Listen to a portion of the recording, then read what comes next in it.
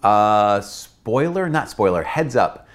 This is going to be a PG-13 video, maybe PG-15. I'm not sure. You be the judge, but we're going to talk about sex. So whatever that means for you and your family, just fair warning, here we go.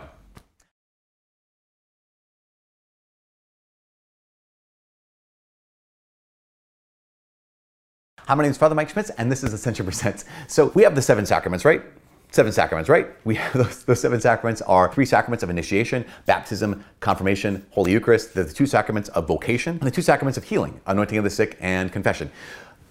Okay, campers, what is a sacrament? I ask this of my marriage prep couples every time I meet with them, not every time I meet with them, but at least once in the course of our meeting. And I've had maybe 5 couples be able to answer that question with a definition that is adequate. And I understand, I'm putting them on the spot in this moment where they're not expecting a pop quiz from the priest in the middle of their marriage prep of, hey, what is the definition of a sacrament? But I'll ask you, what's the definition of a sacrament? There are some really good definitions out there. One helpful, I think, definition is very simple. It's a sacred sign instituted by Christ that gives grace. A sacred sign instituted by Christ that gives grace. Okay, so what's grace? Grace is the very life of God, right? So it's sanctifying grace. It's what makes us like God. It makes us holy. It brings us in a relationship with God. It brings us closer to God. Sanctifying grace is the grace that transforms us. Without it, we're done, right? You know, we're dead. With it, we become like Him. With it, we become holy. We become saints, essentially. Okay, so that's what a sacrament is. Sacred sign instituted by Christ that gives grace. When it comes to marriage, it's really interesting because I will always tell our couples this first part, that when you're at the altar, some people will say things like, oh, Father Mike, you married my sister. I'm like, no, I promise you, I'd never married your sister. I'm unmarried. I did not marry anybody.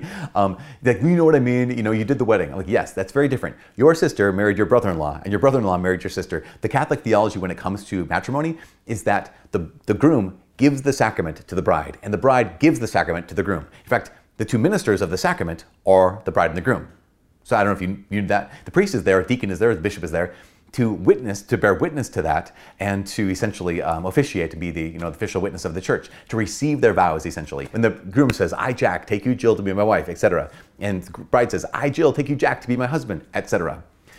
With those words and the power of the Holy Spirit, the sacrament is ratified. Like at the altar, the sacrament is ratified. What I mean by that is it's made real. It's a true and real sacrament.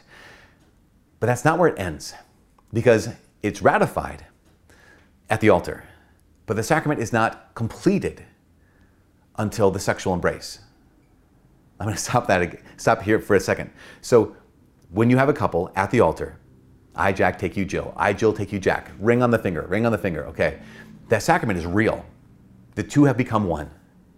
But the sacrament is incomplete until the sexual embrace, when with their bodies, they say what they said with their words at the altar.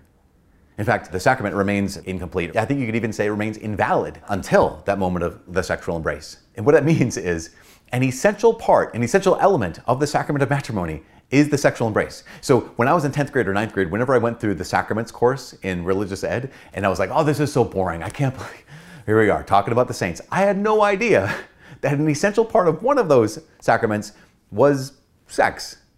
And I think maybe I might have been a little more interested if I had known this. What's the ramifications about this? Well, what the ramifications are incredible. What do I mean? Well, I remember when my parents had their 25th wedding anniversary. The priest came over to the house and they celebrated Mass in the house. They renewed the vows. It was beautiful. When my parents a few years ago had their 50th wedding anniversary, I was the priest that got to celebrate the Mass and then receive their renewal of vows. It was beautiful, incredible.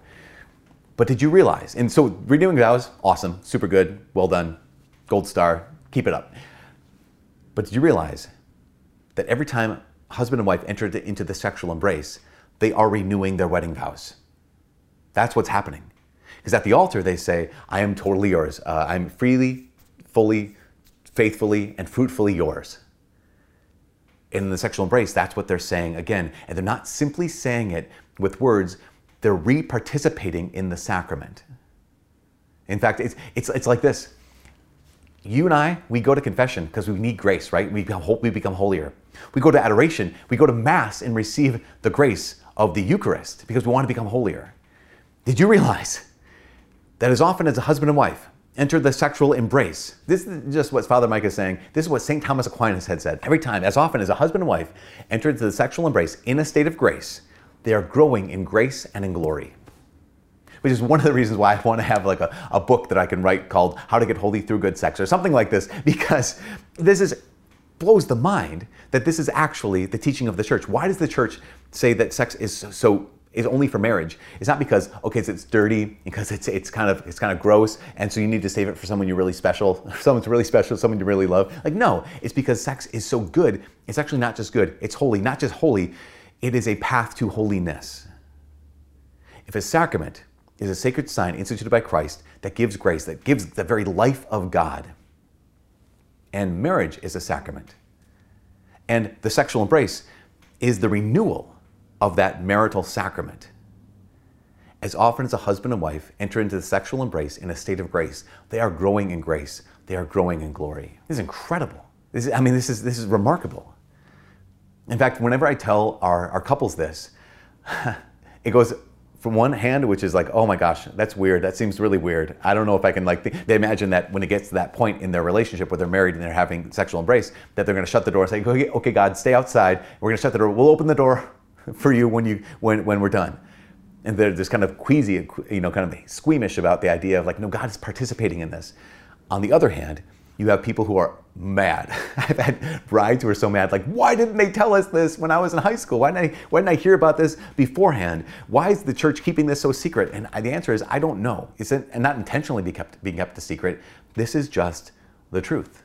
The truth is that as often as a husband and wife enter into the sexual embrace in a state of grace, they are growing in grace and growing in glory.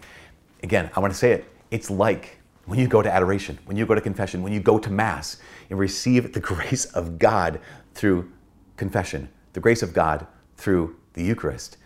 Husbands and wives, when you enter into the sexual embrace in a state of grace, you're receiving the grace of God by being a gift of yourself in the name of Jesus to your bride, to your groom. This should transform the way in which husbands and wives approach each other. It changed the way boyfriends and girlfriends and fiancés approach each other as well, because this is one of those things where I can't celebrate the sacrament until the sacrament's been ratified, right? I can't actually consummate the sacrament until the sacrament has been ratified. And so that's why the church says, hey, stay away from premarital sex, not because it's bad, but because it is so incredible that actually it's meant to be the pathway to holiness, not the road to hell. It's meant to be an expression of love, not an expression of mutual self-destruction. It is so good, such a gift. So my invitation is, if you're dating, invite the Lord into those small gestures of affection, those embraces, those kisses. Invite the Lord into that. Okay, Lord, you're part of this. If you're married, to be able to approach your spouse with that sense of, okay, we're actually renewing our vows here. In renewing our vows, we're allowing the Lord to give us a renewed dose of sanctifying grace, His very life that transforms our lives and raises us up to the level of saint. I'm not making this up. I'm telling you, this is incredible. This is hidden. It's a secret teaching of the church, but it's not meant to be a secret. I think just too many of us haven't heard it. So don't just hear it, live it. For all of us here at Ascension Presents, my name is Father Mike. God bless.